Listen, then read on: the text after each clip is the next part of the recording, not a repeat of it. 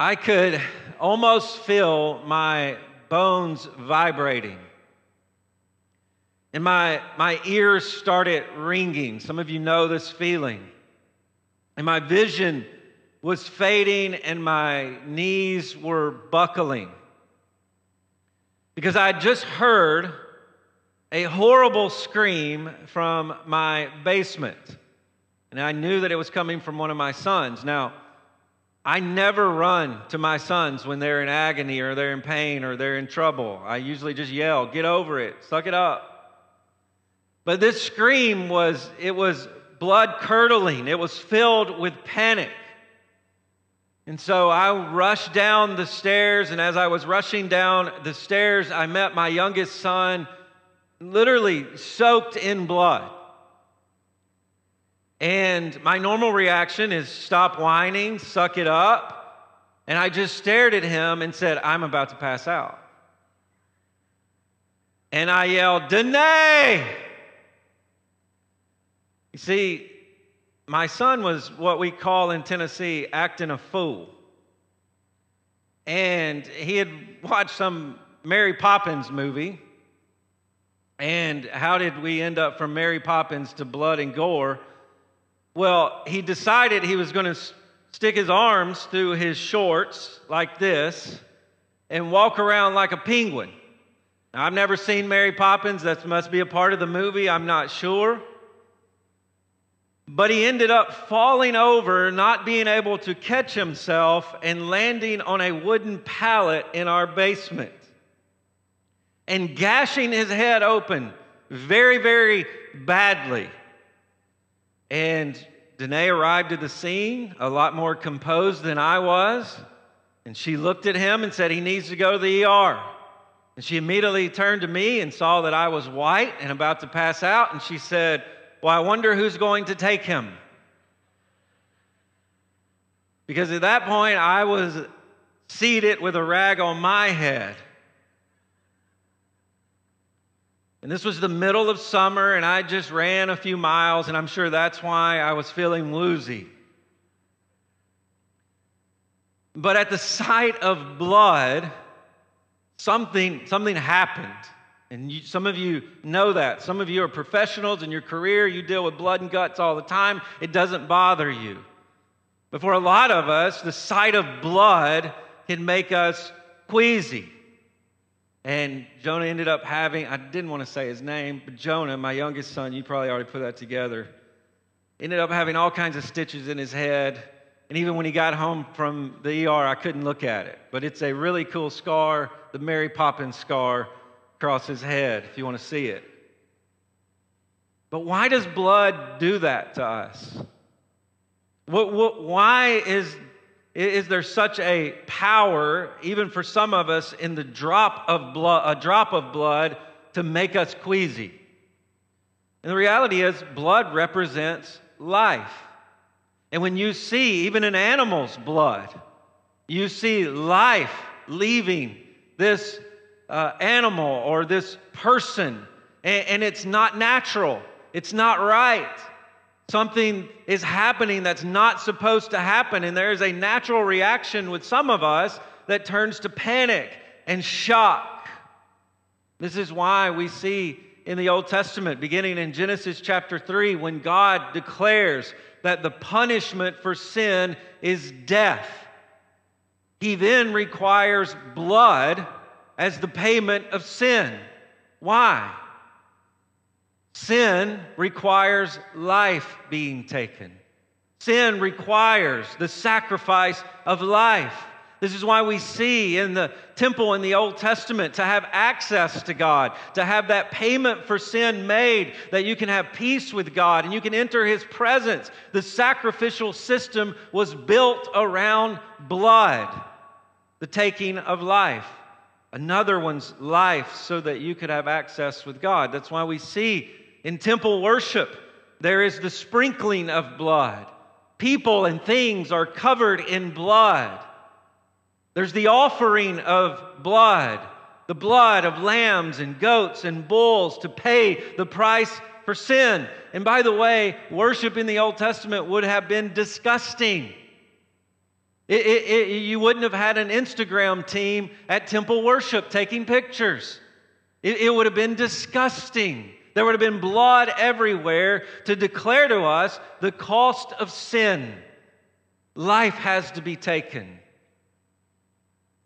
for us to have access to God. Now, many Jews in Colossae, understanding this, they had taken part in this kind of worship their whole life, and they had been taught the history of such worship. They couldn't imagine that Jesus could do more than the blood of animals or goats or bulls, things that they have taken part in their whole life. And so they began to teach Jesus is just another part of the system. Yeah, you need to believe in Jesus. You need to trust in His cross, but you can't leave the sacrificial system. You can't leave the festivals, the rites that we have taken part in our whole life to be made right with God. And this is why many others in Colossae, the Gentiles, they kind of bought into such a thing, and they took their theology and spirituality, and they said if the Jew is going to say Jesus is just another part of the system, then we're going to say the same thing. Jesus is just another God. Jesus is just another emanation of God. And in both of those contexts, Jesus was relegated to lesser,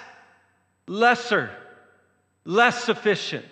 He can't do what these other things do.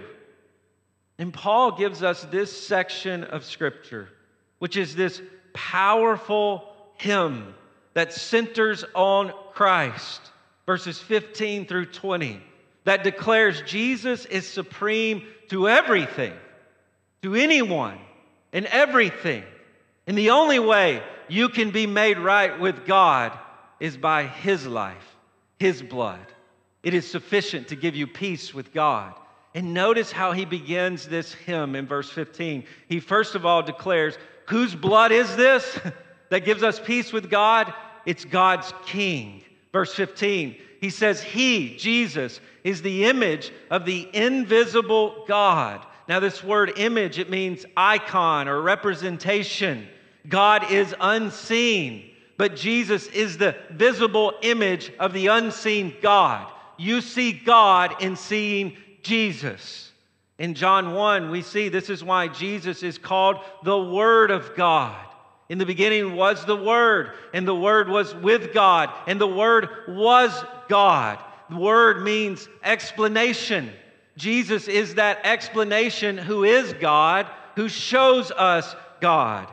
In John chapter 1, verse 18, he's described as the exegesis of God, meaning he exposes to us who God is. He reveals to us who God is. Jesus himself says, whoever has seen me has seen the Father. He is the image of God, the visible representation of God. The book of Hebrews, as we heard read earlier, says that he's not just an image of God, he is the image of God, and he is the exact image of God. This means this: Jesus isn't less than God. He's not just an image that comes from God that is less of God. No, he is the image of God, the exact image of God. Everything it means to be God is in Jesus, and that's why he can show us God. This word image also in the Bible refers to God's rule or dominion. Remember in Genesis chapter 1, verse 26, God said, let us make man in our image. And the word image means stamp. But what does that mean? After our likeness, and let them have dominion. And so not only is Jesus the expression of God, he is the rule of God.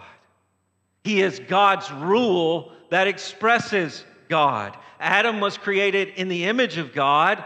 Jesus is that image. He is that rule. Adam was created to be like Jesus and be a king like Jesus in the garden, to express God's rule. And yet he failed at that. But Jesus is the exact image of God, the exact expressed rule of God. Notice the text continues to explain this.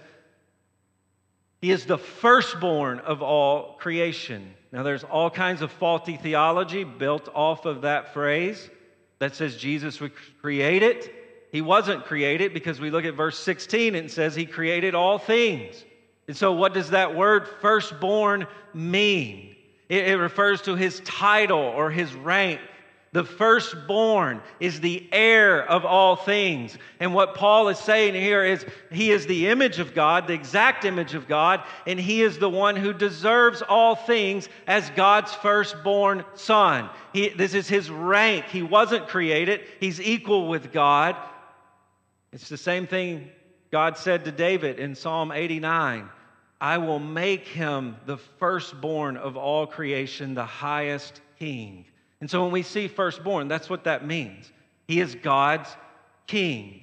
Notice why, verse 16. For by him all things were created, in heaven and on earth, visible and invisible, whether thrones or dominions or rulers or authorities, all things were created through him and for him. Now notice how creation is described there in light of Jesus. All things were created by him. All things were created, as we see at the last part of these verses, through him and for him. So by, through, and for. That sums up the reality that everything exists because of Jesus. He is the cause of everything that you see and everything that you can't see right now. The physical realm, material realm, you look around this room and you see it. There's concrete, there's metal, there's flesh and blood people. Jesus is the reason all of these things, all of us exist. But then there's a spiritual realm. Jesus is the reason for all of those things as well. Everything exists for Jesus' glory. The act of creation came into the mind of God for Jesus. God says, I'm going to create a planet, a universe of things that you can see and things that you can't see. Why? To exalt the Son as King.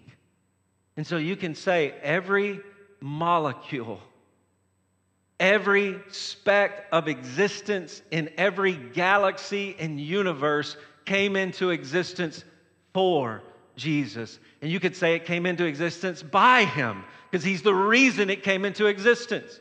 When God said, let there be light, Jesus was active. He was active in that moment, but he was also the reason for that moment, that everything outside of God came into existence. Whether you're the things that you see, the things that you don't see, every molecule, everything in the sky, stars, galaxies, it all exists for Jesus. But notice the way he describes these things that you can see and can't see. He says whether thrones or dominions or rulers or authorities. What is he getting at again? This is God's king. And he is the one who asserts God's rule on what you can see and you can't see. And so if you're in Colossae and you believe in all of these spiritual forces that are out there, all of these gods, and you're beginning to think Jesus is just another emanation of God, he says, no. Jesus is God's king, and he is the one who created all of these things. Even the forces of darkness that you can't see and you fear, Jesus created them, and they are in rebellion to him. He is God's king.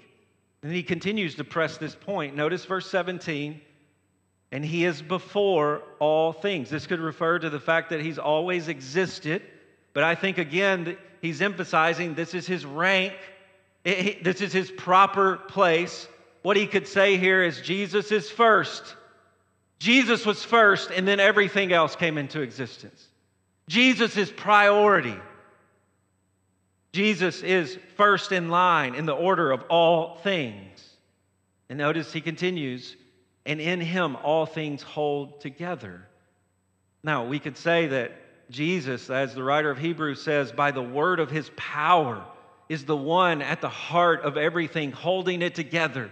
His power, the image of God, as God's king, as God's power, as God's authority. He is holding everything together in this moment.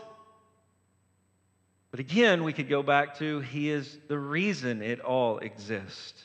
We could even say right now, if God somehow could stop thinking about glorifying Jesus, everything would cease to exist. He is the reason it all exists in this moment. And this also means that nothing comes to us secular. Everything is about Jesus. And nothing we encounter day in and day out is not about Jesus. We don't have certain categories where we say, this is Jesus's, but then over here, this is something else. This is neutral, or this is mine, or this is someone or someone else's. No, it's all Jesus's. This is why even when we think about science, we are discovering Jesus' world. We are discovering His glory as we see how things work. Jesus makes them work that way. As we study history, we are uncovering Jesus' story. This is what Jesus wants to happen. This is our story Jesus is writing. As you do math, you are seeing Jesus' logic and Jesus' order in the universe. It's all about Jesus. None of it is secular. It is all for the glory of Christ. And we have to recognize that.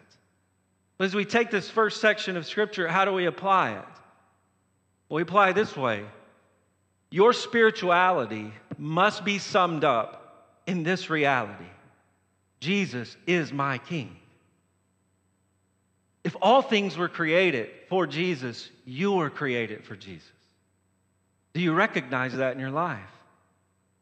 This is why when I'm sharing the gospel with someone, especially grew up in the South, and I've been here, and there's still kind of residue of Bible Belt, and you begin to talk to someone about, are you a Christian? Yeah, I go to church here. Yeah, I do this. I went to church camp, and I said this prayer, and I used to go to church, and I usually just cut to the chase and say this. Okay, you say you believe in Jesus, you're a Christian. Are you following Jesus?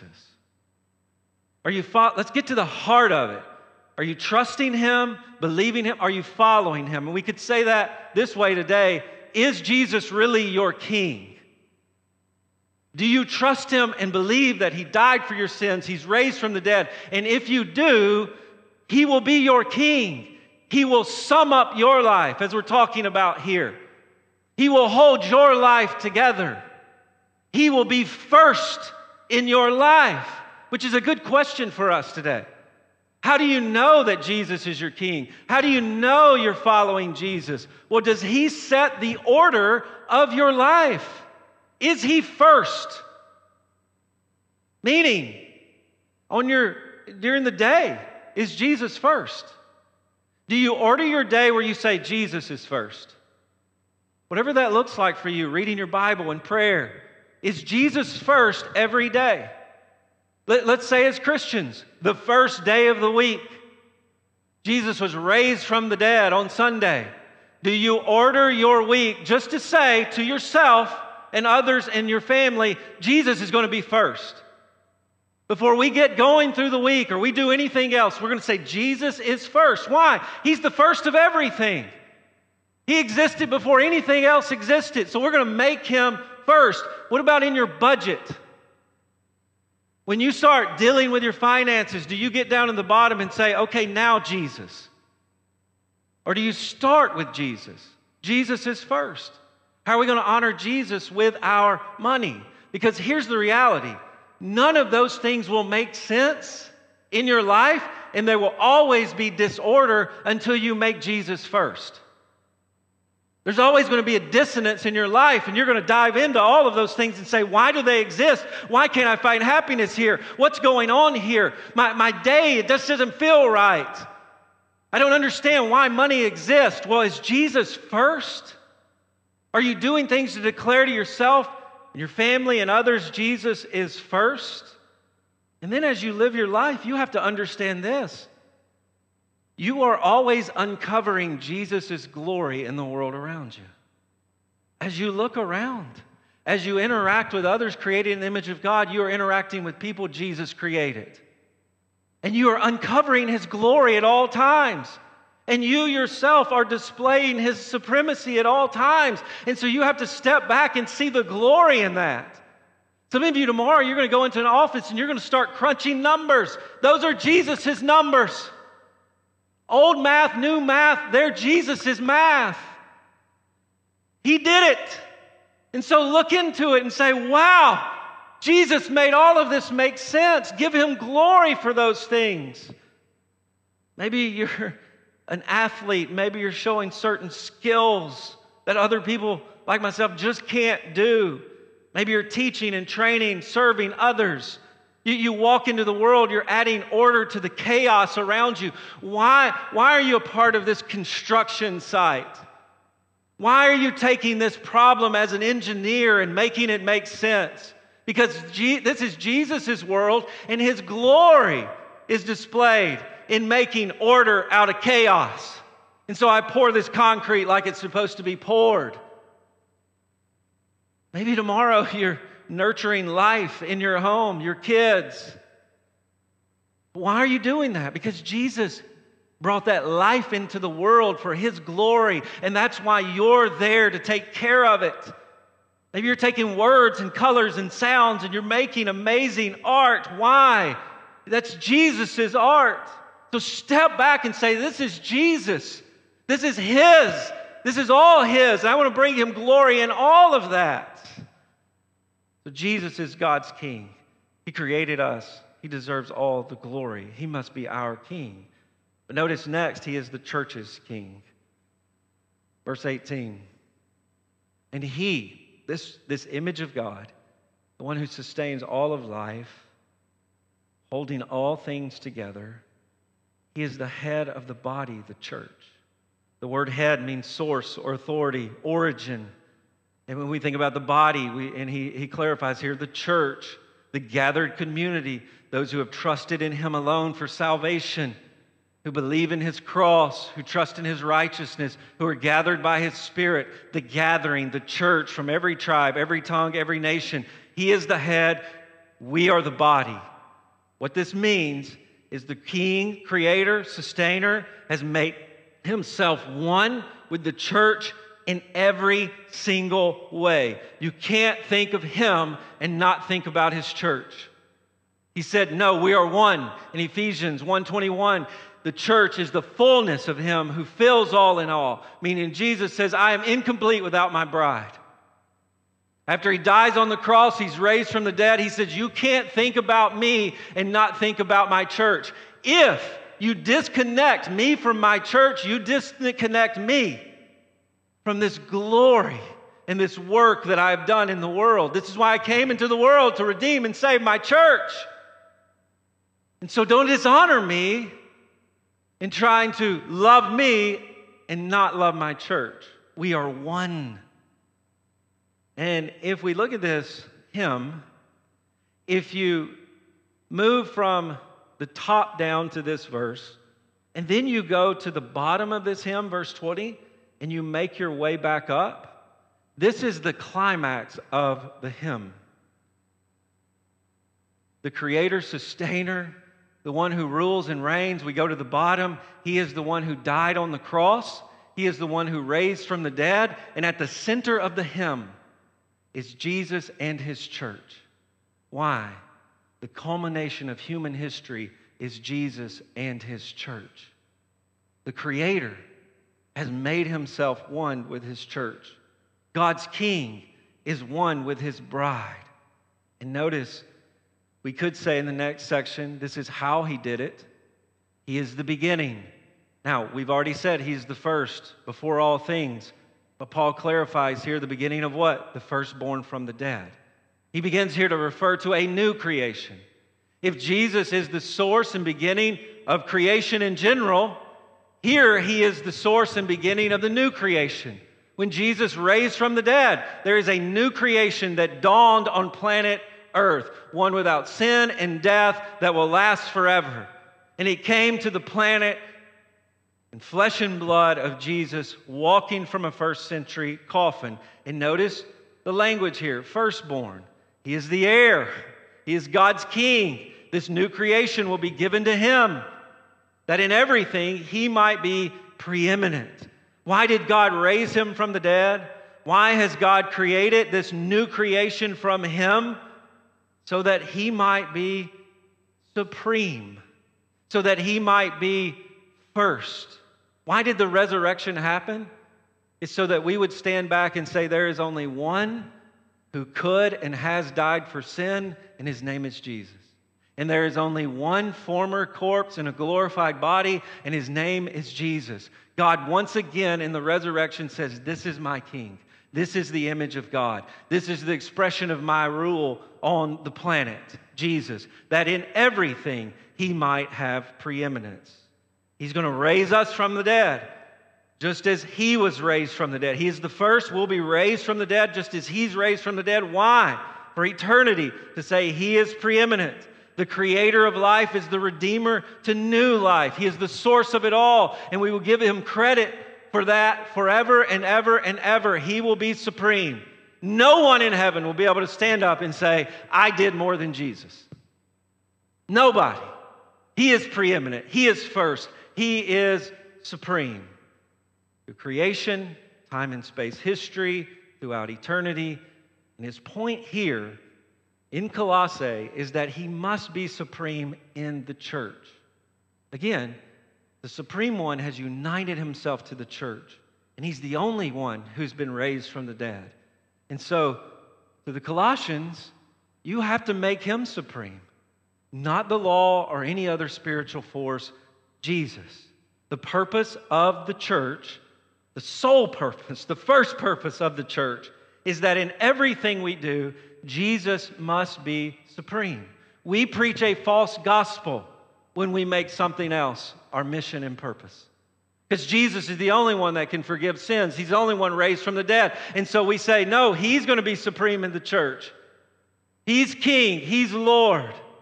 He's the only former corpse around here. So he's going to tell us how to do things. He's going to be the center of everything. He's king. He's the center of our worship. When we gather for worship, we're not looking for an experience. We're looking to a person. And his name's Jesus. When you come in here, it's not about what kind of feelings can the songs give me. It's not even just about you by yourself. Why? He's one with the church. That's why we leave the lights on around here. We're the Motel 6 of churches. We leave the lights on. Some of you get it, some of you don't. Why? Because we want you to see the glory of Christ all around this room in the church. He's the one that created the church. Look around the room. Look at the glory around the room. We leave the lights on because we want this to be about Jesus. We're not going to spotlight one person. We want this to be about Jesus. He's going to tell us what we do. He's going to be first in everything.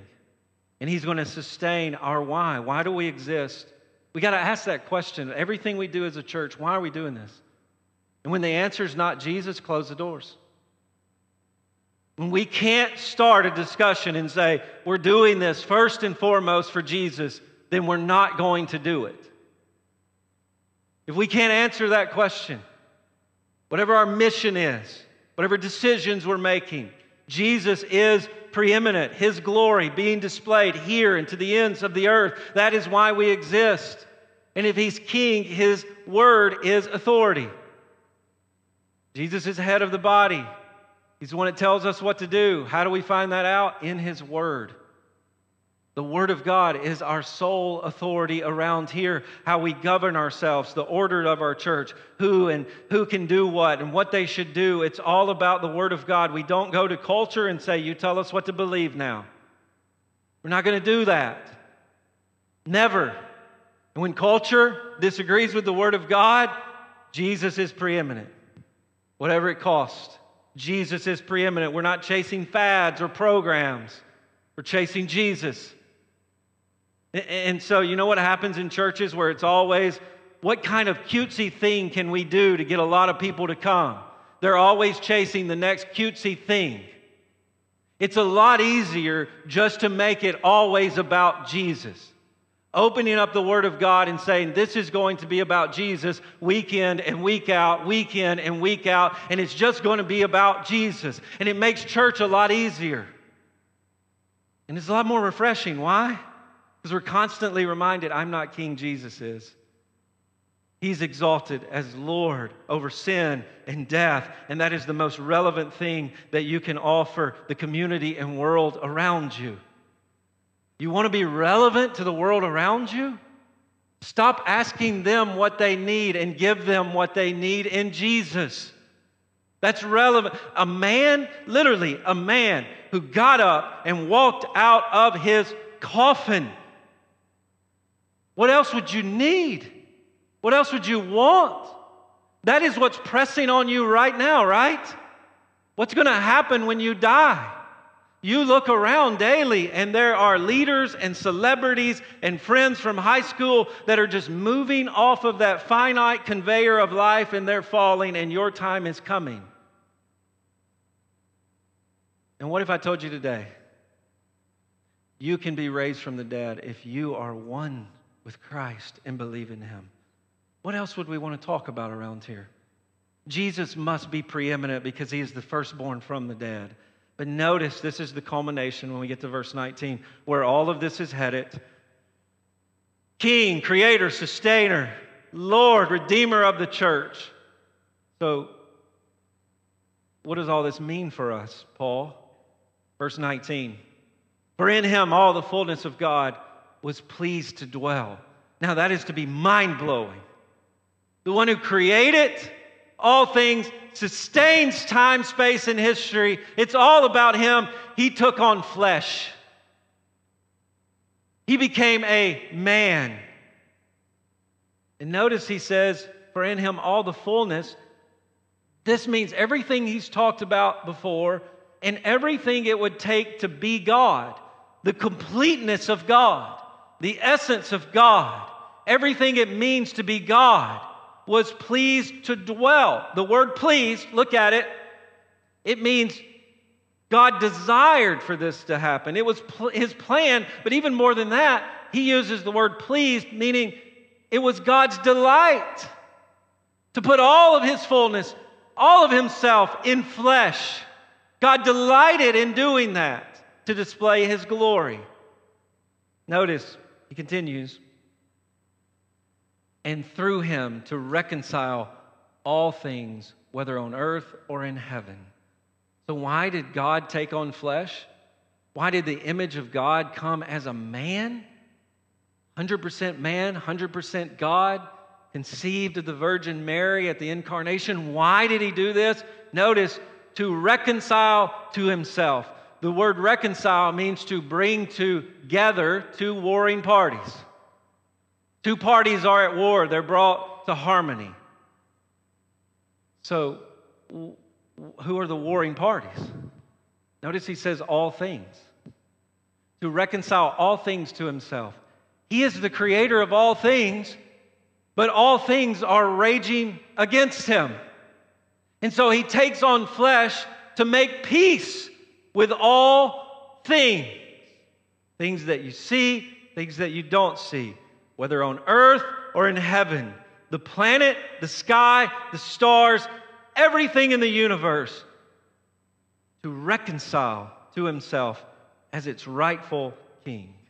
You see, in Genesis, Adam rejected God's rule. And in God's rule, there is goodness and life. And so when Adam said, no, I'm going to be king and do what I want to do. I'm not going to image forth your authority. I'm going to do what I want to do. Then God says, okay, have at it. Part of the curse is that God just lets creation unravel apart from His authority and doesn't stop it. That's why we see death infecting life. It's because God said, okay, that's what you've chosen with your sin. The punishment of sin is death. And God allows it to unravel, death, decay in the world. That's why we see nature raging in unnatural ways. That's why you see cancer. The body turns on itself. God has said, here's the curse. Here's the curse of sin, and death begins to move throughout the planet. Tornadoes and hurricanes, it's disorder, it's chaos, because God has said, here you go. And we see the universe groaning for its rightful king. That's the way Paul explains all of this in Romans 8. As you look at creation and you see deadness and you see disorder and you see chaos, there is a groaning from creation. What is the groaning for? Jesus to come rule. Jesus to come rule with the kings and queens that he has purchased with his blood. To come reconcile all things to himself. Because at this moment, all things are at war with Jesus. And so we see the King, Creator, Sustainer taking on flesh to bring all things in harmony. Now think about this. When you see Jesus in flesh and blood, you see the image of God in flesh and blood, and he touches his creation. And things that are broken are made right. There are limbs that are deformed and broken, and they take their right order. They fall in line because the one who is first is present. You see the one who sustains time and space and human history, and he steps into time and space and human history. But then he turns around and he begins to speak to demons, and he makes them go into pigs who run off hills and commit suicide. And why is that story so cool? Because you are seeing God's image, the one who created what you see and don't see. He's saying to us, the King is here. I control the forces of darkness too. Don't forget about that. So don't be scared of them. Trust me and look to me. You see the image of God in flesh, reconciling all things to himself. And this is what we see in the Gospels when he walks up to others created in the image of God and he says, follow me. The reason for their existence is in flesh and blood in front of them. And he says, if you want to have life and life abundantly, take up your cross and follow me. You really want to have life? Give your life away. Lose your life and come with me and you will find life. The reason, the word, the explanation of all things is in their presence. And so what do? They obey and follow him and find life. What are you seeing in all of that? You're seeing him reconcile all things to himself. The King, reconciling his creation that is against him to himself. But notice what is crucial to all of this. Making peace by the blood of his cross. See, we can talk about reconciliation all we want, but there is no eternal peace without the blood of the cross. He establishes peace. The word peace, it's similar to reconciliation. It's the absence of war. In the Old Testament, it's shalom. God's people were to be at peace with God. His presence was to be with them, and he would establish peace with their enemies. He would defeat his enemies, and they would live in peace. And here he says he makes shalom by the blood of his cross. Now this is a powerful word, and this is the only place it's used in the New Testament. And it points to the sufficiency of Jesus' death on the cross to reconcile you and I, but not just you and I, all of creation to himself. Everything he created. At the cross, he makes peace. In flesh, at the cross, Jesus is enduring the hostility for sin. God hates sin. God is angered towards sin. All sin will be punished forever in hell, in God's judgment, eternal judgment. God hates it. And that is the war that is raging with you because of your sin. But on the cross, Jesus says, give me that wrath. And he endures that wrath in his flesh. Everything that you've ever done that would anger God, Jesus says, punish me for it. The blowtorch of God's wrath that should be unleashed upon you forever and ever was unleashed upon Jesus. And for those who believe in him, you can say that payment has been paid. There is no more wrath for me. Romans 8:1, there is therefore no condemnation for those who are in Christ Jesus. None. There's nothing left. None. Because Jesus endured it. And if he endured the anger of God for you, you can have peace with God. You can be reconciled to God. But here is a point that Paul is making here. If the penalty for sin has been paid at the cross, the curse of death can be alleviated because of the cross. This is why when Jesus is gurgling in his own blood on the cross and he is screaming, my God, why have you forsaken me?" What do we see in those moments? The sky goes dark and the ground begins to shake. Why? Their Creator is dying. And there's darkness. And there's the quaking of the ground beneath people's feet. Why? Because across town, there is a veil in the temple that separated men from God that is being torn into. And God is saying there is a new world for those who would follow me. There is a new world through the cross where you can be forgiven of your sin, and creation that is groaning and shaking and dark will be redeemed. The cross not only redeems you who believe, but it will be the cross that redeems all of creation. Everything. The world around us is not irrelevant. Heaven is not you sitting on a cloud playing a flute or a harp, mumbling to yourself forever in pure joy, holy, holy, holy. No. It is this planet fully redeemed by the blood of Christ and all of those who would trust in his blood. And so if you're here today and you say, the blood of Christ is sufficient to reconcile all things, surely the blood of Christ is sufficient to give you peace. That's Paul's point. If it can do that, it can do anything for you. The blood of the cross is sufficient to save you from your sins so that you no longer stand before God an enemy but a son. And so for the one here today who would make Jesus supreme, how do you make Jesus your king? You start at the cross and you say, only his blood is sufficient to save me from my sin. Only his cross is sufficient to save me from hell. It is his blood. And so if you're one of the Colossians and you believe in these angels, Paul is saying, no, he created the angels. If you're adhering to the law, he says, no, the law is about him. He is above and superior to the law. Why? His blood, his life redeems all things. You see, what we do here is we exalt those things in our life that we think are going to bring us peace. If today you said, what is supreme in my life? What am I chasing after? What do I want right now? What have I made supreme? It is probably that thing that you think is going to bring you peace.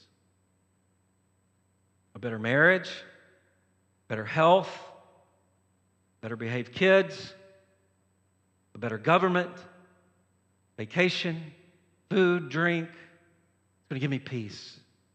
And in the same way, the Colossians would say, these forces are superior to Jesus. You are saying those things are superior to Jesus. And what Jesus would say to you today is, no, I created all those things for my glory. And you don't understand even those things that you want apart from me. And I must be above them. And you must see me as supreme by seeing my cross as sufficient.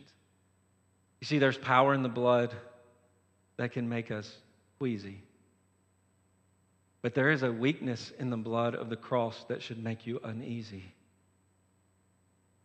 As the Creator becomes weak and suffocates for your sin. As the one who sustains all life, his life is taken for your sin. And as the one who gave you life for his glory chokes on his own blood, it is his blood that gives you peace. Will you have peace today? Will you have peace today by becoming weak before the blood of Christ?